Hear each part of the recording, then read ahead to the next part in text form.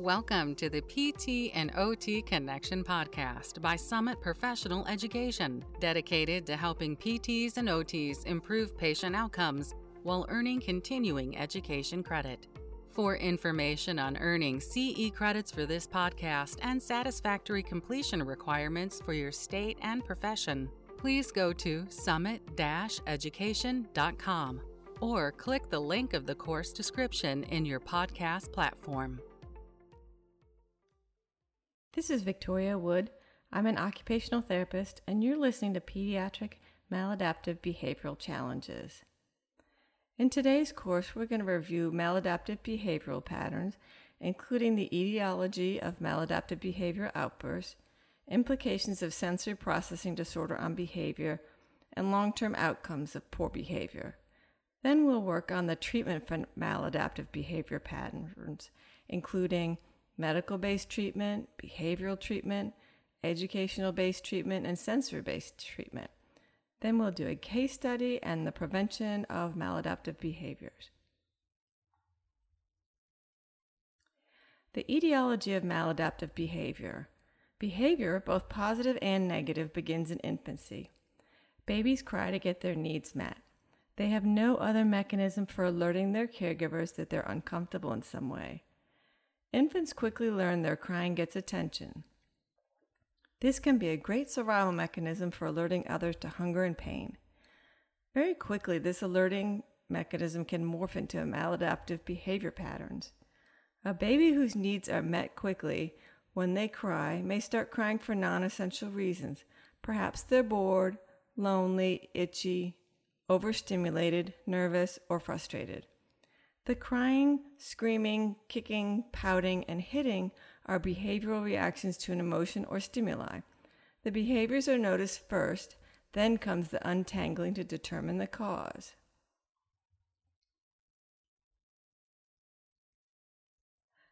There are generally 4 reasons for behavior. The first is tangible. A person wants something. They're going to act in a positive or negative manner to get it. A child may smile and say please to get a cookie, or cry and stomp their feet. Either way, they may end up with the cookie. The second reason is escape. A person wants to avoid something. Again, they're going to behave in a positive or negative manner to avoid this. A child might ask nicely and give reasons to stay home from school, or cry and whine for the same reason. Depending on the parenting style, this child might win either way. Automatic. The person engages in these behaviors because they're internally pleasing or they feel good. They may also happen because they stop something that feels bad. Sometimes we even do these things without realizing or thinking about it. Humming to a song, rocking back and forth, cracking your knuckles, or stimming. The fourth reason for a behavior is attention. The person engages in this behavior because it gets them attention, good or bad. Attention can involve vocal communication, eye contact, facial expression, body posture, and physical interaction. You might say, "Great job," or "Don't do that." Talk about the behavior in front of the person, give them hugs or high fives. A person seeking attention will often look at the other person for a reaction. So the implications of sensory processing disorder on behavior complicates things to a certain degree. In addition to the 4 reasons for maladaptive behavior that we talked about above, adding in sensory processing difficulties ramps behavior to a whole new level. When a child is out of sync for any reason, the first sign we notice is some sort of behavior. It might be negative, such as screaming, kicking, crying, pinching, fleeing, or hitting, or something different like twirling, stimming, staring off into space, an inability to listen, or hiding from someone. There are hundreds of behaviors seen in people experiencing difficulty with their sensory system. People learn when they're in their just right zone, and this is important. A person who's upset for any reason is not able to take in meaningful information while they're having an outburst. So someone who has many outbursts a day finds very little time in their just right zone for learning. Besides the obvious distress that difficult or negative behavior brings to caregivers and the child involved, delayed in development and learning needs to be the prime reason for correcting and solving these behavioral issues. There are 3 signs that your child's having a sensory meltdown, and this is different than a tantrum. A tantrum is usually triggered by one of those 4 reasons for behavior: the tangible, the attention, etc. So 3 signs your child's having a sensory meltdown. Number 1, you cannot communicate with them during this meltdown. They've entered fight or flight mode, making them essentially unreachable. Number 2, they're not trying to get their way or trying to get something like a toy or a treat. A tantrum is not about a child getting their way. A sensory meltdown is different from a tantrum. A sensory meltdown is triggered by a sensation. If you can connect your child's behavior to one or more sensations, you might have a meltdown on your hand. So let's talk about some of the sensory behaviors that we might see associated with sensory processing difficulties. This first section, we're going to talk about sensory seeking behavior. Sensory seeking means the body's not getting enough of a certain input, or their bucket is being emptied faster than it's being filled. There's often a behavioral reaction to get what the body needs. Imagine the effort of trying to drink a large milkshake through a coffee stirrer. You eventually get a drink, but it takes a lot of time and effort. Your body is like a computer. People who seek sensory input have smaller wires than they need. The wires may be going in the wrong direction, or the wires are too long, taking way too much time to get processed. So people that have vestibular seeking difficulties and are seeking behavioral input, their behaviors might look like spinning themselves around, being in constant motion, jumping on furniture, climbing, taking excessive risks to get input. If they have proprioceptive seeking behaviors, they might be accident prone or fall on purpose. They might be bullies with rough play or hug too hard. They might hit during play or be aggressive because they don't know how much force to use when they're playing. They could be destructive, using too much force when handling objects, uncoordinated, bumping and crashing, stand too close to other people, or hanging on them. Tactile seeking behaviors tend to look like constantly touching objects or people to the point that it's bothersome. They always seem to be dirty. They don't mind being messy or notice when their hands or face are messy, and they tend to fidget with objects. Now, auditory seeking behavior looks like not responding when their name is called, or they're slower to respond to questions or information being said to them. They constantly make noise to add to their auditory input and cannot work unless there's background noise, such as the TV or radio. In a lot of cases, children with auditory processing difficulties, their soundtrack has to be louder than yours. Seeking visual input can look like turning anything into a moving object because they like spinning, flashing, and moving objects. They're drawn to electronics to the point of addiction or maladaptive responses without it. They like to be surrounded by visual input, and they stare. When they stare, oftentimes it looks like they're not being attentive or they're ignoring you. And they like visual chaos, like a disorganized workspace or room setting. Olfactory seeking behaviors look like constantly smelling objects or people. They tend to surround themselves with odors and smells such as perfumes, candles, lotions, often to the point that it bothers other people. And they don't notice smells around them, including body odor, burning food, or foul smells. Taste and gustatory seeking behavior looks like constantly putting food in their mouth. They eat or chew on non-food items, mulch, clothing, pencils, erasers, paper. There's a condition called pica, which is eating non-food items such as rocks, sticks, feces, paper, etc., and it can be linked with a nutrition deficiency. Not all people who eat non-food items have pica. They can be overweight due to craving food. They don't eat just because they're hungry, and they often make poor choices in order to get food, such as taking food from others, sneaking, hoarding, or rationing food. Now, the opposite of sensory seeking is sensory avoiding. People who feel like they're getting too much input tend to avoid it. Too much input is like trying to take a sip from a fire hose, too much too fast. In the computer analogy, the wires are too big, or they're very short, so the system quickly gets overloaded. Vestibular avoiding behaviors might look like being afraid of swings and other playground equipment. They refuse to participate in PE or stand to the side at recess. They might be fearful of heights such as elevators, escalators, roller coasters, to the point that they run away. They might make poor choices in terms of avoiding vestibular input. They display maladaptive behavior patterns and are sedentary. They're sometimes classified as lazy. Proprioceptive avoiding behaviors, these children can be clumsy, awkward, accident-prone. They might have difficulty learning new skills, might write too lightly, grip objects too loose, or drop things, and they tend not to like wrestling or deep hugs. Tactile avoiding behaviors might look like not wanting to be dirty and avoid messing around with messy play. Avoids touching food to the point that they won't eat. They want to wash all the time and get anxious about being messy. Oftentimes, they might even refuse to participate if they deem that something is going to be messy. They might demonstrate flight behaviors or irritated by tags and type of clothing. They change clothes 10 times a day, or maybe they want to be naked. They don't like grooming, such as hair washing, nail clipping, haircuts, and they react negatively to touch by pulling away, hitting, or crying. Now, visual avoiding behaviors, they might cover their eyes at bright lights or turn the lights off constantly. They squint at bright or busy environments, or they refuse to go outside. They might avoid eye contact. Visual stimuli is too much. They don't tolerate sudden changes in light and are distracted by visual stimulation. A mess has stressed them out.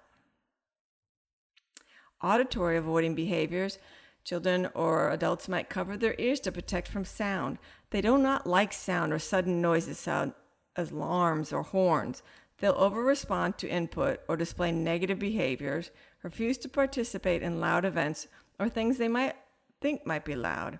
They might have difficulty focusing or getting their work done in a noisy environment.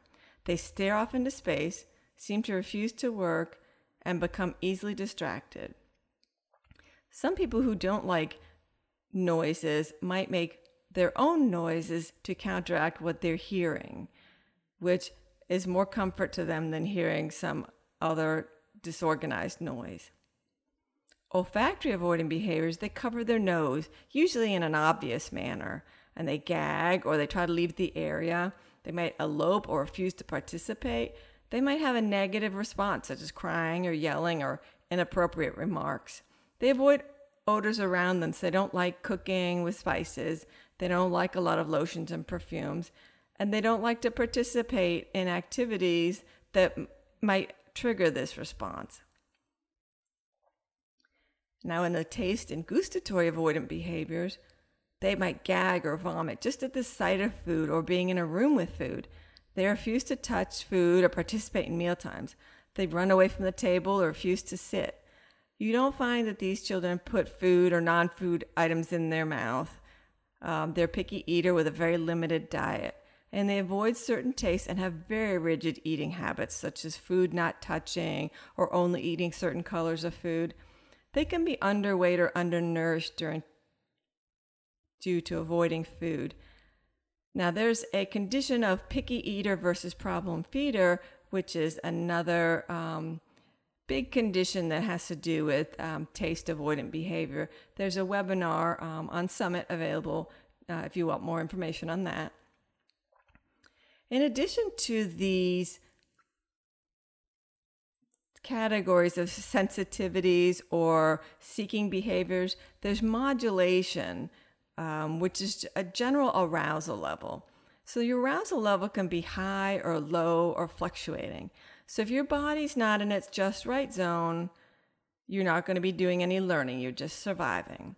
So the children that are not in their just right zone might be out of control, or they might be sluggish, restless, poor sleepers, emotionally reacted, distracted, seekers, or avoiders. People with modulation disorders often display avoiding or seeking behaviors in several categories. A person could be sluggish and slow 1 minute and bouncing off the walls next. As adults, we automatically regulate our arousal system during the day, often without conscious recognition of our behavior.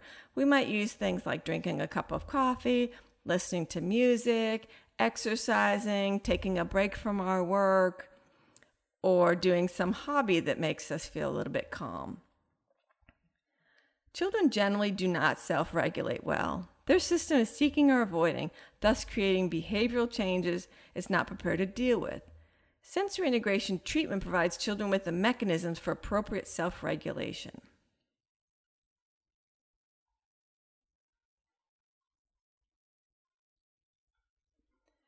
Here we're going to talk about our case study with our little friend Tanner. There's a YouTube connection on the handout that you can watch if you want to see the actual behaviors.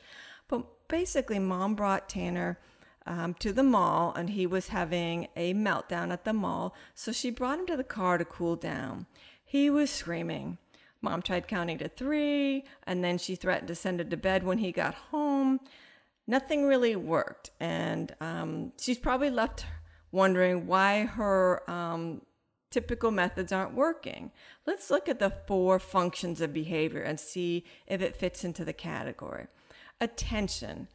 It didn't look like in the video that Tanner was seeking attention at the mall. He seemed to want to get away from it and wasn't seeking Mom's attention in having this meltdown. Escape. The behavior probably started because of the shopping trip, but it didn't seem like he acted out in order to leave the mall. It was just a function of where he was. Tangible. Is there something Tanner wants? Not really. He wasn't complaining that there was something he wanted at the mall that he didn't get. He probably wants some peace and quiet or some soothing reassurance. Automatic, that's when the person engages in these behaviors because they're internally pleasing or they feel good. I doubt that crying and screaming while being trapped in the car with your mother shouting at you feels good. It might be a habitual way of acting and reacting to overload. But what about the 3 things that we know about sensory meltdowns versus a tantrum?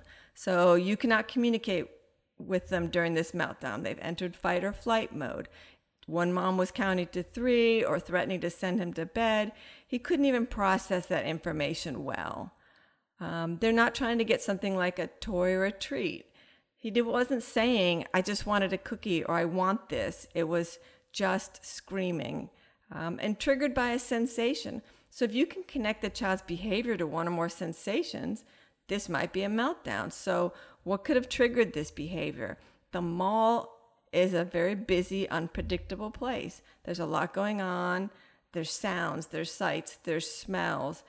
And it can be that Tanner got overwhelmed and wasn't able to self-regulate, and nobody noticed it until it was too late.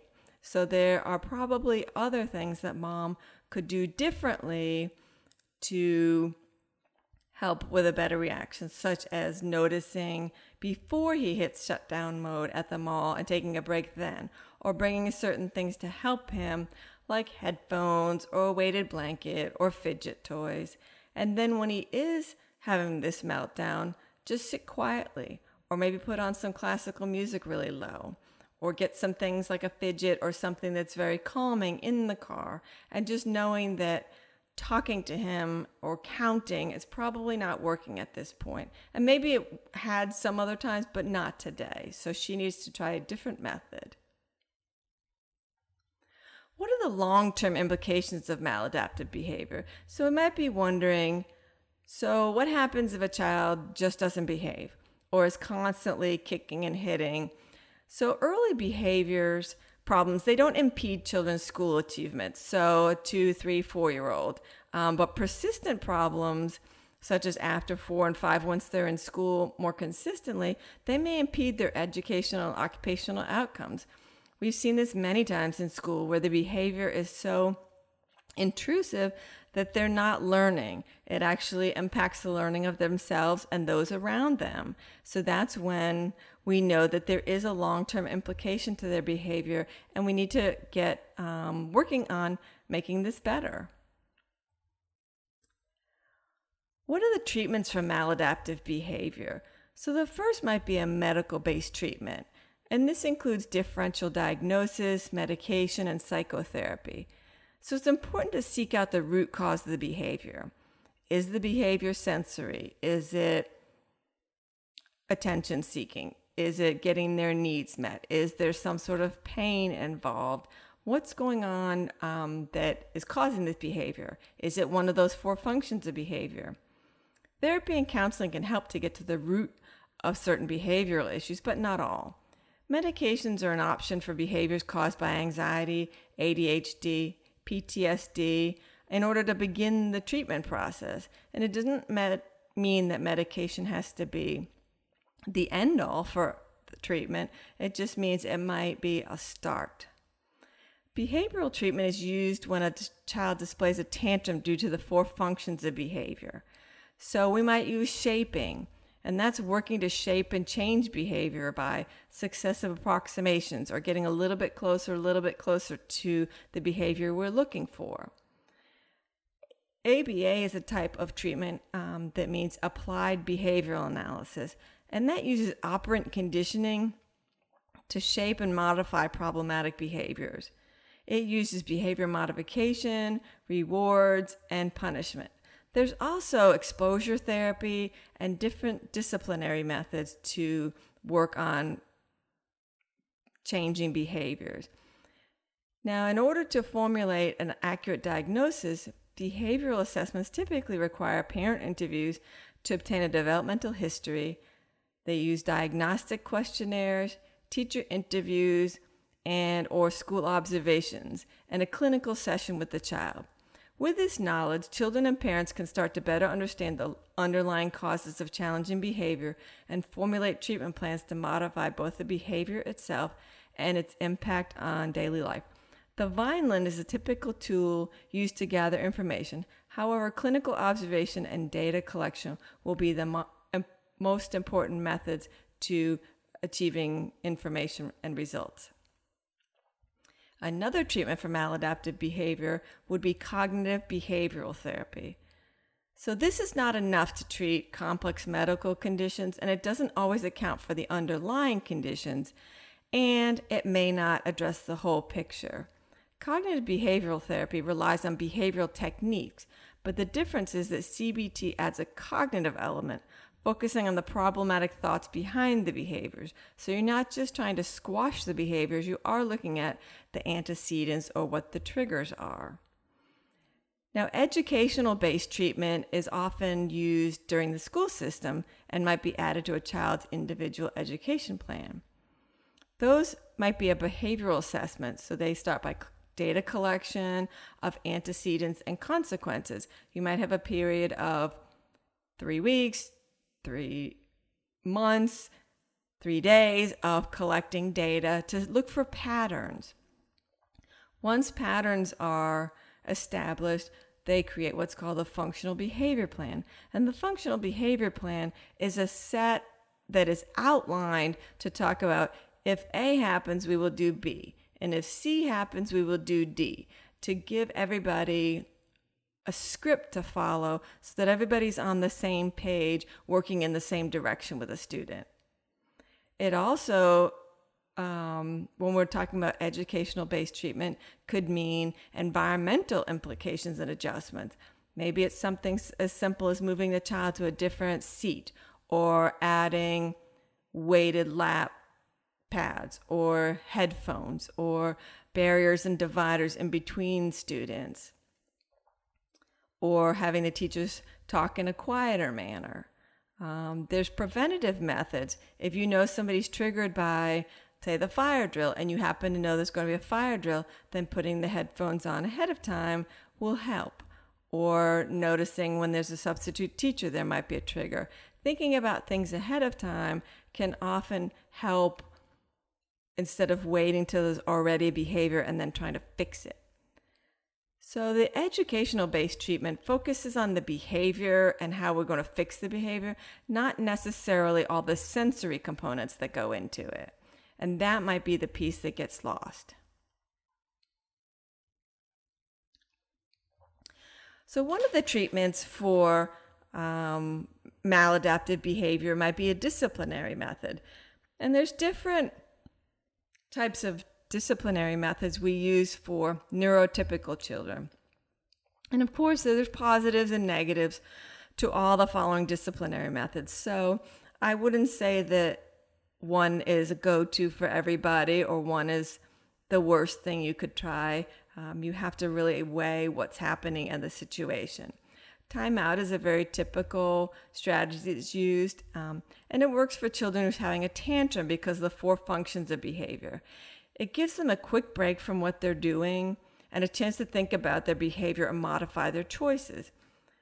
While the child does not like timeout, he knows the routine and will usually correct the offending behavior if you're consistent, and consistency is going to be the key here. Spanking is a controversial method of discipline. Some people are for it, some are against it. But either way, for a typical child, it might be a quick, effective correction to behavior.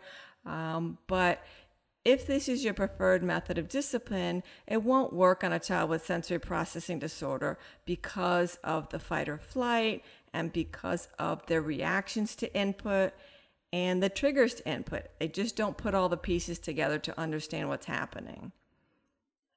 Sometimes you'll find teachers or caregivers yelling. They'll raise their voice so they'll scream at a child. This definitely gets their attention and can stop their behavior, but do you want to get your children to listen by fear or shame, or do you want them to understand what's happening so that they can make better choices? Taking away privilege or preferred items. This can work for typical children because they can understand their behavior and choices. They can process what they did and they can understand the outcome. So if you're consistent with something like taking away privileges, it might be something that works for typical children. Now, there's a lot of reasons why those types of disciplinary methods that we use for typical children don't work with sensory-based behaviors because of the triggers and because that the children aren't reachable in the middle of a meltdown and that the behavior is a function of something other than just wanting something. So some of the things we can do to regulate sensory behavior might be adaptive equipment, and that would include things like weighted items, compression, noise canceling, fidgets, anything that you add to a person would be considered adaptive equipment. Sensory-based therapy, helping a child to regulate their arousal levels so they can deal with the highs and lows, and actually helping their sensory system so it can adjust to the input. So input doesn't seem like it's coming in so fast or that it takes forever to get to what the threshold they need. Another common thing you might hear is a sensory diet. And that has nothing to do with food. It's more about a regimen that you do that keeps everybody on a consistent treatment plan to get self-regulation. There's also other self-regulation strategies that might include deep breathing, visualization, mindfulness, having picture schedules, etc., to help them get regulated. Now, a sensory break is something we hear about, and this just removes the child from this situation that's causing behavior issues. It's not a timeout. It's actually removing them from the environment. And sometimes we have to do this just for safety, for the safety of them or the safety of the people around them. So sometimes it's just for safety. And it may mean that the next time you notice the triggers quicker, or you start to learn from this break to see what you need to do differently. A sensory break that I like is a sensory break with a therapeutic activity. So while you're taking this sensory break, maybe do an appropriate sensory activity to reorganize the sensory system. It's finding the right calming and organizing activity for a break. It might be sitting in a tent, lying on a beanbag, swinging, or running laps. A lot of schools now have sensory rooms, and when the child needs a sensory break, they just send them to the sensory room. This helps in some ways, but it needs to be more of an organized sensory break. Otherwise, the child may still have an increased arousal level and go back to class, or might have done the wrong activity in their sensory break and not feel any better. Sensory deprivation. The word deprivation has a negative connotation, like solitary confinement. For a child experiencing sensory overload, sometimes depriving the system of input is enough to calm and recenter the system. Sometimes a quiet, dark room without toys, starlights on the ceilings, on the wall, or just someplace quiet with white noise might help them reset their sensory system so they can start to take in information better. Now, what about a working punishment or a correction? There's a famous movie called Holes, in which the children were in a type of work camp, and they just had to dig holes and, go from one place to another, fill in holes and dig holes. While this was a punishment, it actually was really very genius, because the heavy work they were doing helped them to organize their system to make better choices. So you could do things like carrying books from one end of the hallway to another, carrying heavy objects, pushing a large ball down the hallway, dragging a wagon with books in it, doing exercises, crawling around the floor, cleaning the floor with a rag, washing desktops, something that's going to help the system get reorganized. A couple other things we could do is speak softly in short commands. So often when we lower our voices, it draws more attention from the child. So sometimes whispering, they suddenly attend to what you say.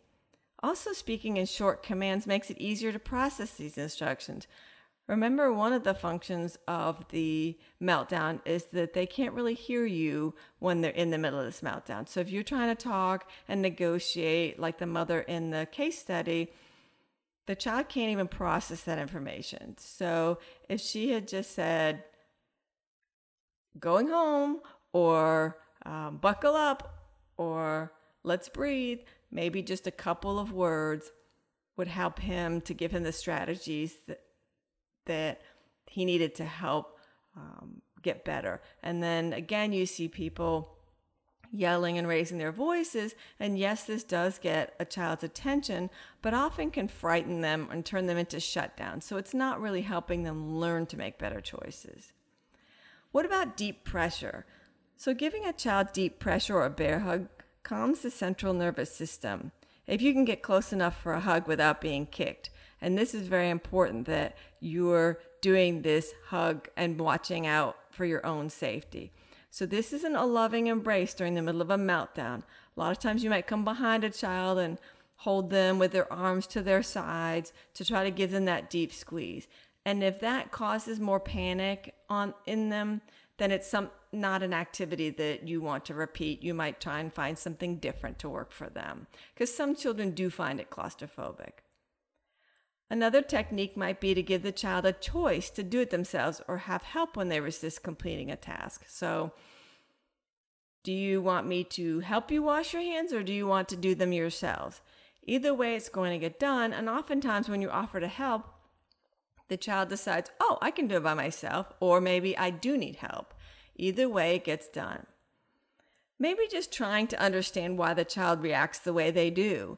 Sometimes understanding can be the biggest hurdle that we cross over in changing behaviors, by thinking, okay, well, he's upset and she's hitting because she doesn't have the language to tell us she's frustrated, or he's hitting because he doesn't have the skills to do this activity I'm asking him to do. So be patient with the process. You might find it takes a year to untangle some of these behaviors and change some of the reactions that we're seeing. Understand that what works one day might not work the next. And this can be really frustrating for caregivers, that you suddenly feel like you have one plan and it's working really well, and then it just kind of blows up the next day. So for people, what you want to try and do is offer them a bigger toolbox. So a lot of strategies. If A works, excellent. If A doesn't work, then go to B, then to C, and all the way down to Z if that's needed to help break some of these behaviors. Be realistic about the expectations for a child. So if you take them to the movies at 10 o'clock at night and you're expecting great behavior, you might be setting yourself and your child up for failure. I've seen people at midnight with children in the casinos in Las Vegas, and the parents are so upset because the child is crying. Well, they set that child up for failure by just setting an expectation that might not have been realistic for a 3-year-old. Take time for breaks. Sometimes caregivers need a break also, and it's important for caregivers to take time for self-care so they don't have burnout or feel like they can't handle things in the way they would like to. Anticipating behaviors ahead of time and those road bumps that might come in the way is a better way to deal with behaviors if at all possible. So problem solving what you're going to do when you go to the birthday party, or when is a good time to take a break, or what kind of behaviors you might see if you go to the circus. What can you do when you go to the supermarket to prevent some of these sensory triggers? Being consistent and structured in any of these strategies is very important. People thrive on structure. They don't necessarily want to be disciplined, but they strive on structure and rules and consistency. So try to be consistent. If you say something, then do it. And then pick your battles wisely. So if you just want your child dressed and it doesn't matter what color shoes they're having to wear, then just let them choose.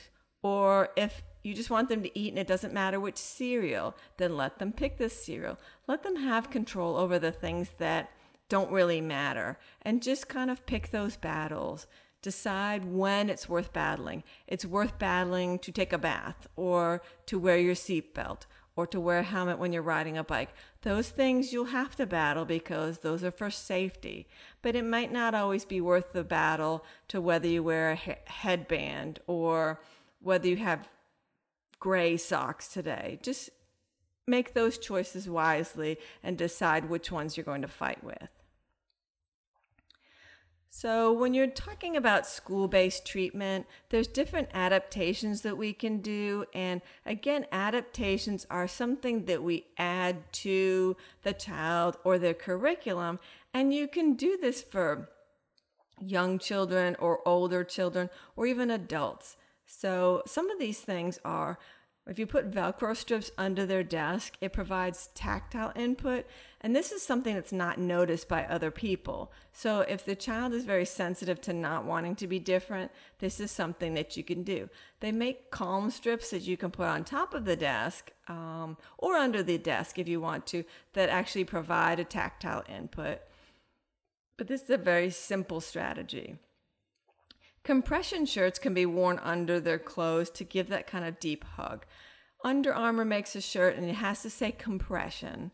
Also, there's a website called Fun and Function that sells compression shirts, and they can be worn all day underneath the clothing. Now, preferential seating, maybe in front of the classroom or near a quiet child or somewhere right near the teacher where the teacher can keep an eye on the student all the time. Maybe adaptations to the workload. If the child can show you that they understand addition in 10 problems versus 30, then decrease that workload so that they can do enough to demonstrate that they've understood the concept, but not so much that it's causing a meltdown.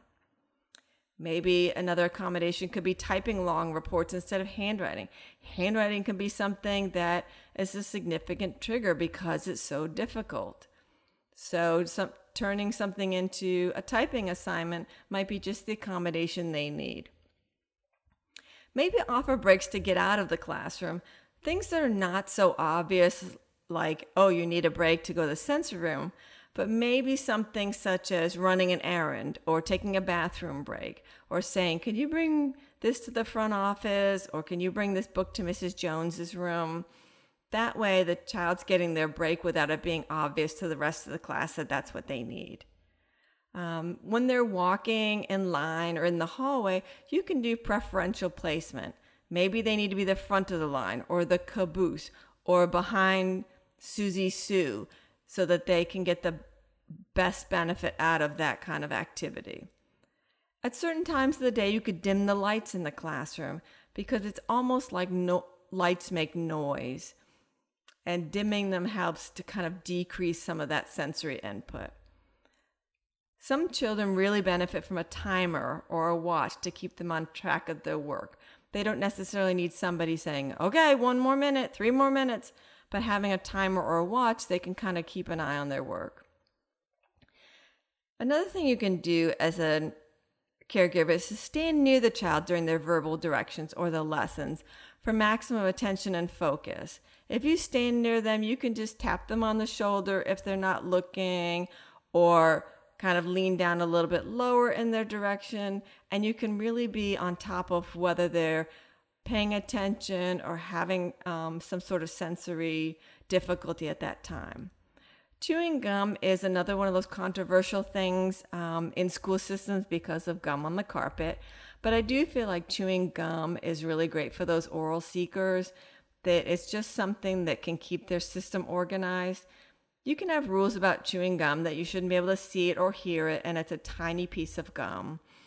Anything that you choose to do as an adaptation needs to be taught that it's a tool, not a toy.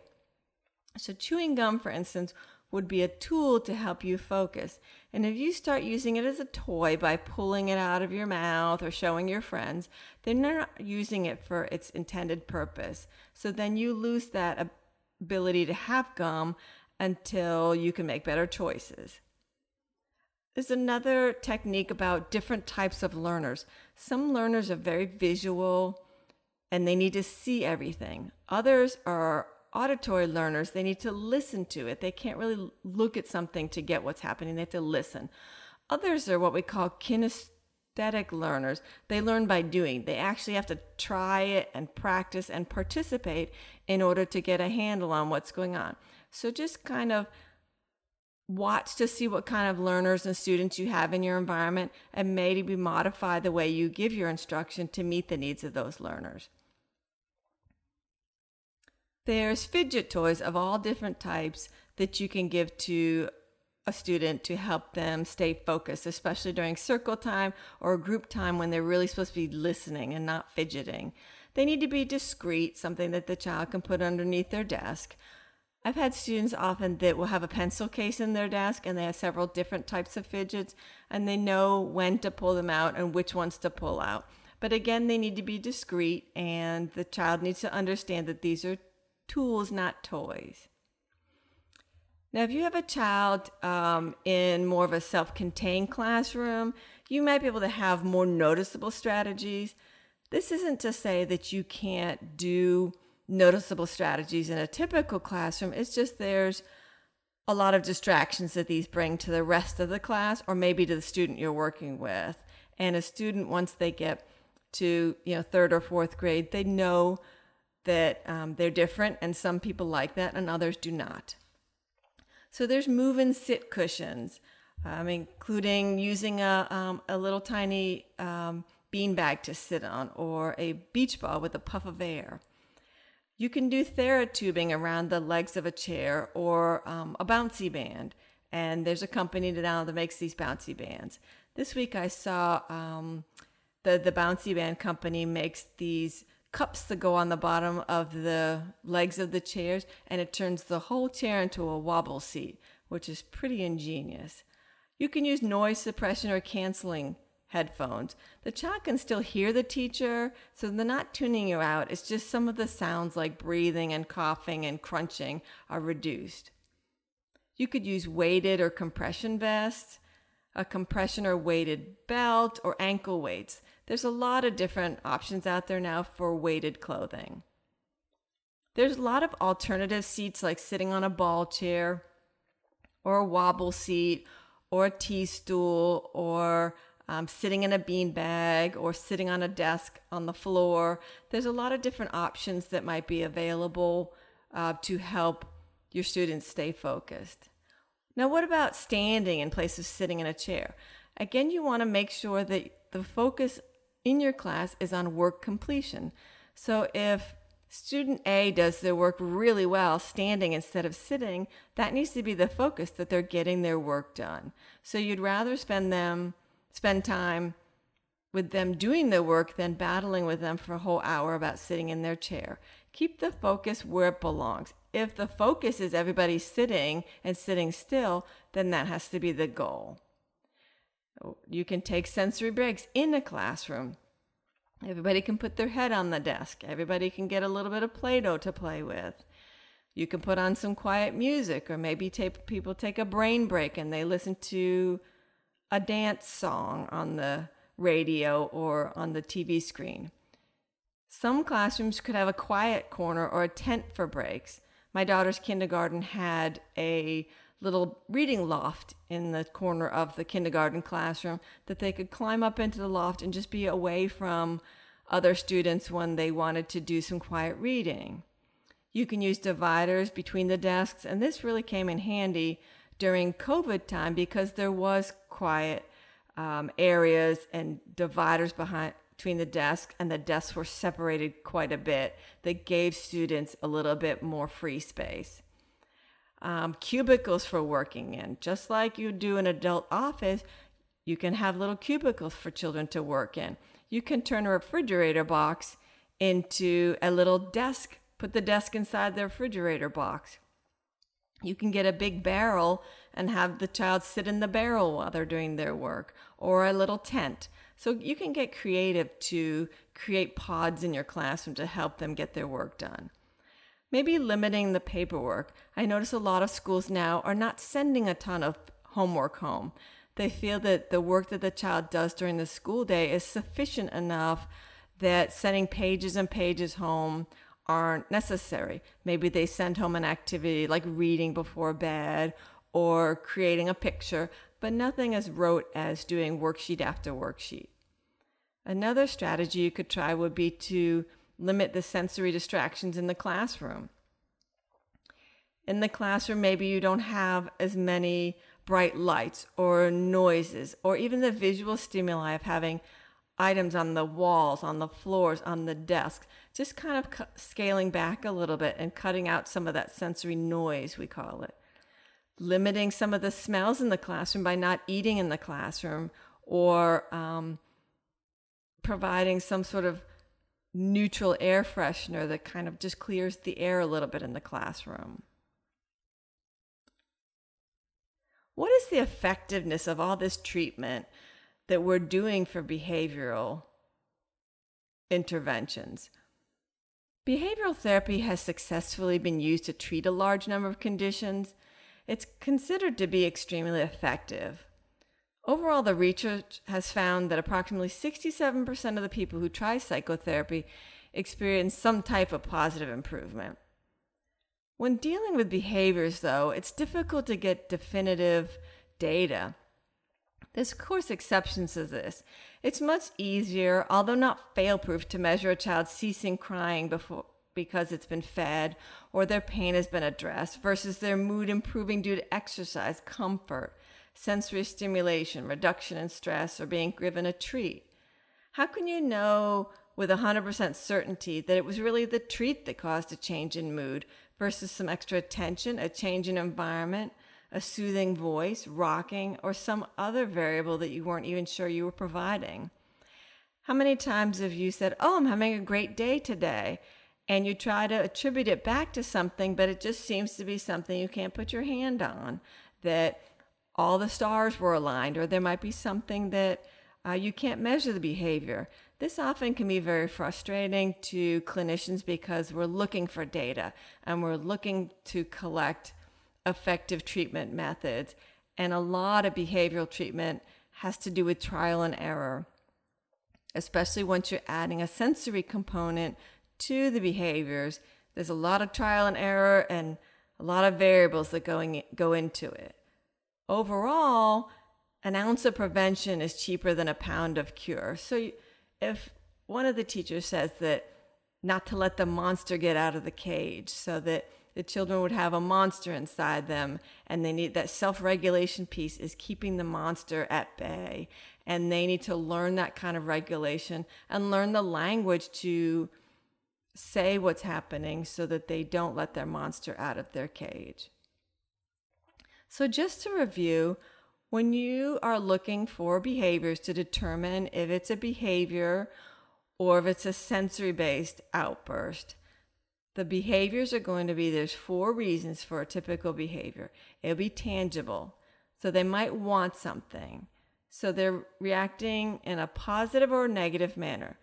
They want to get a cookie, or they want to get out of their high chair. So they might have a nice reaction. I'm going to say please, or it might be negative. I'm going to stomp my feet, or I'm going to scream. And they might get what they want either way, because screaming is quite effective in getting your way. The second one would be escape. So the person wants to avoid something. They're going to behave in positive or negative manner to avoid this. They might ask nicely and give a reason why they want to stay home, or they don't want to go to grandma's house, or they whine and cry and kick their feet for the same reason. And if you're not consistent as a caregiver, they might win from this escape plan. They might talk you into not going to grandma's house.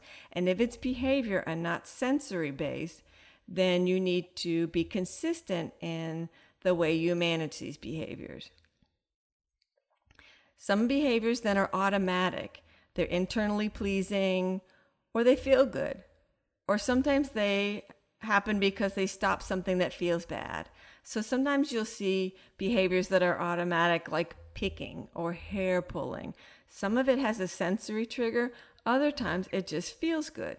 So sometimes they do it without even thinking about it, and it's just a matter of bringing some to their attention without drawing too much attention to it.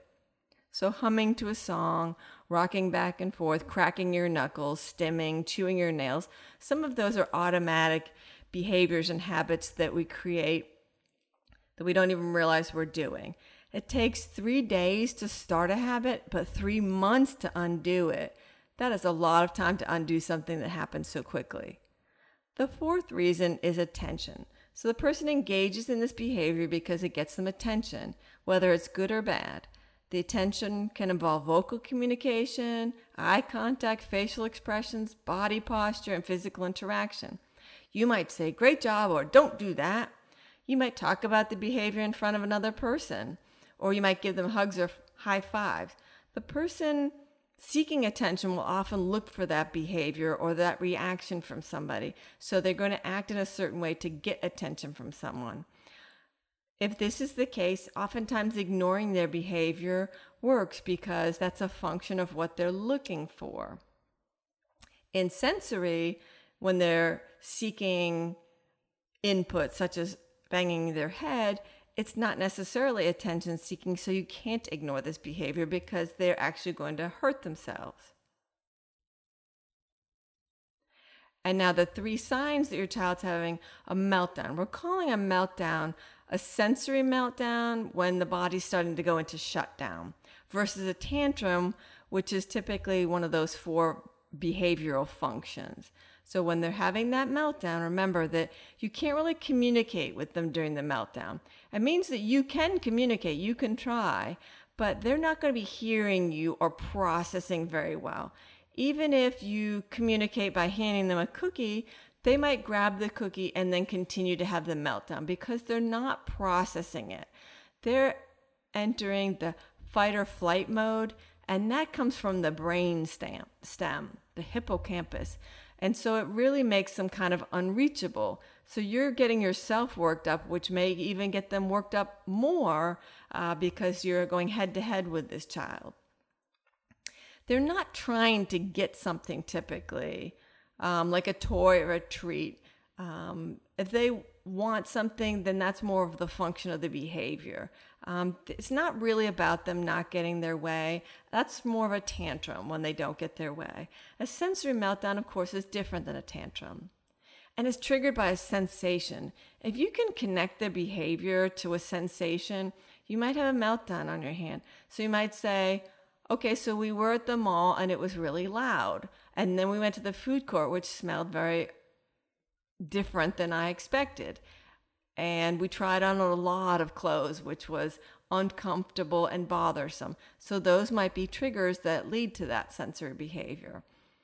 Many times when we're talking about behavioral therapy and behavioral treatment, all we look at is the behavior and we don't try to untangle what causes it.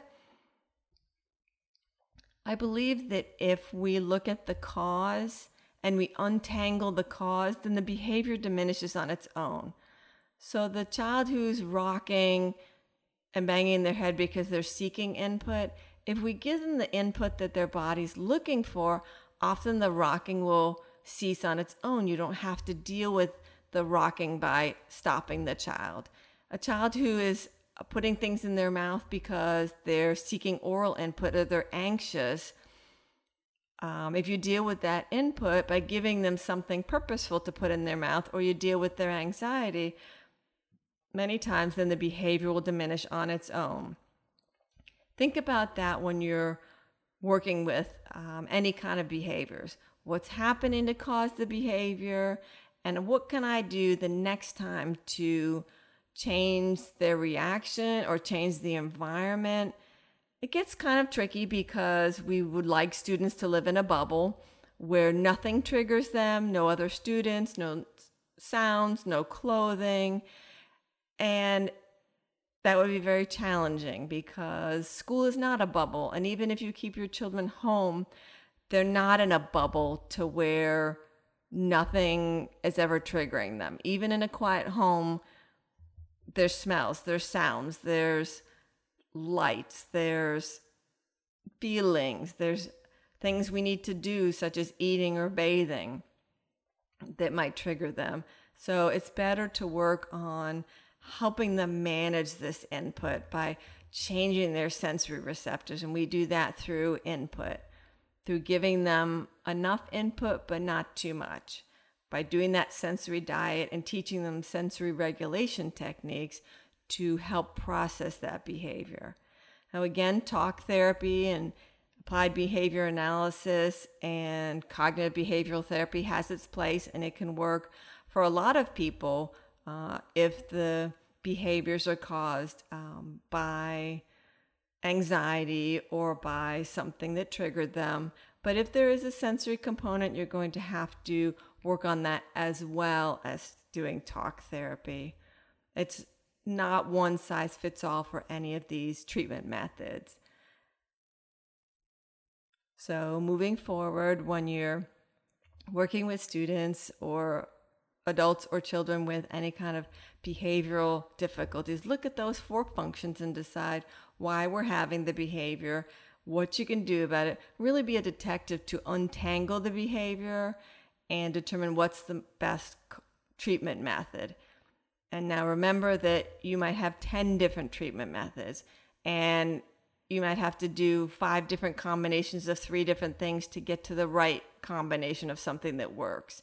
And it's frustrating and overwhelming, but imagine you're that child in that tiny body and you don't have the language to say that something's too loud or too smelly, or that James came too close to and breathed on you, and you don't have the language to describe that.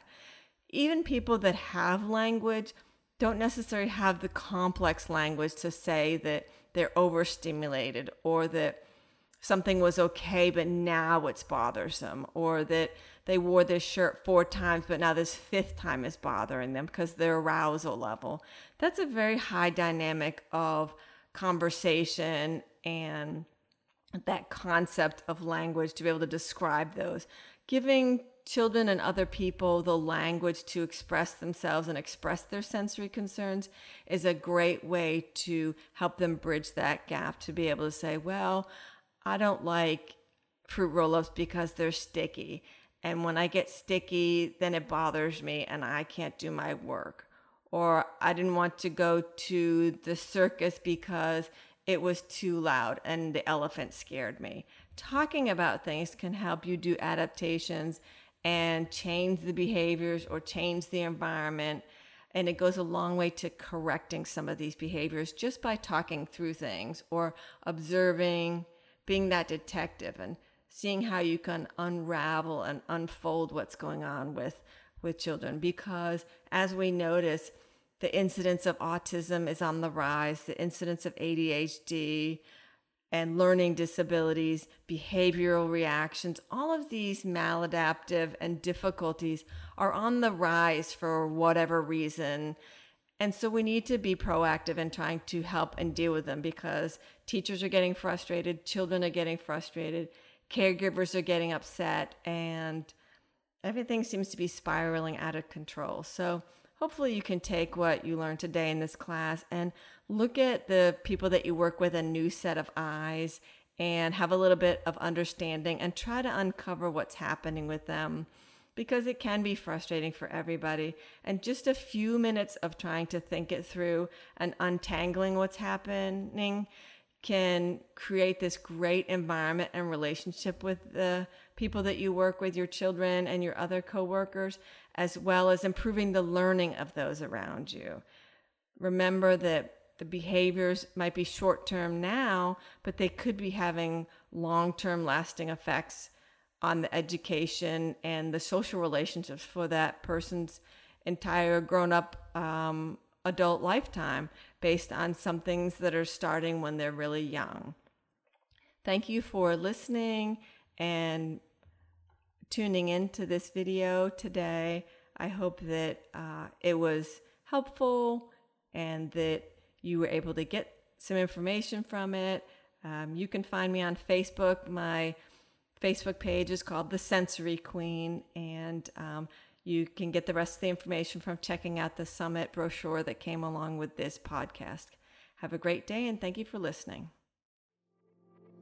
Thank you for listening to the PT and OT Connection podcast by Summit Professional Education. To view accreditation information for your state and profession and access completion requirements to receive a certificate for completing this course, please visit summit-education.com or click the link in the course description in your podcast platform.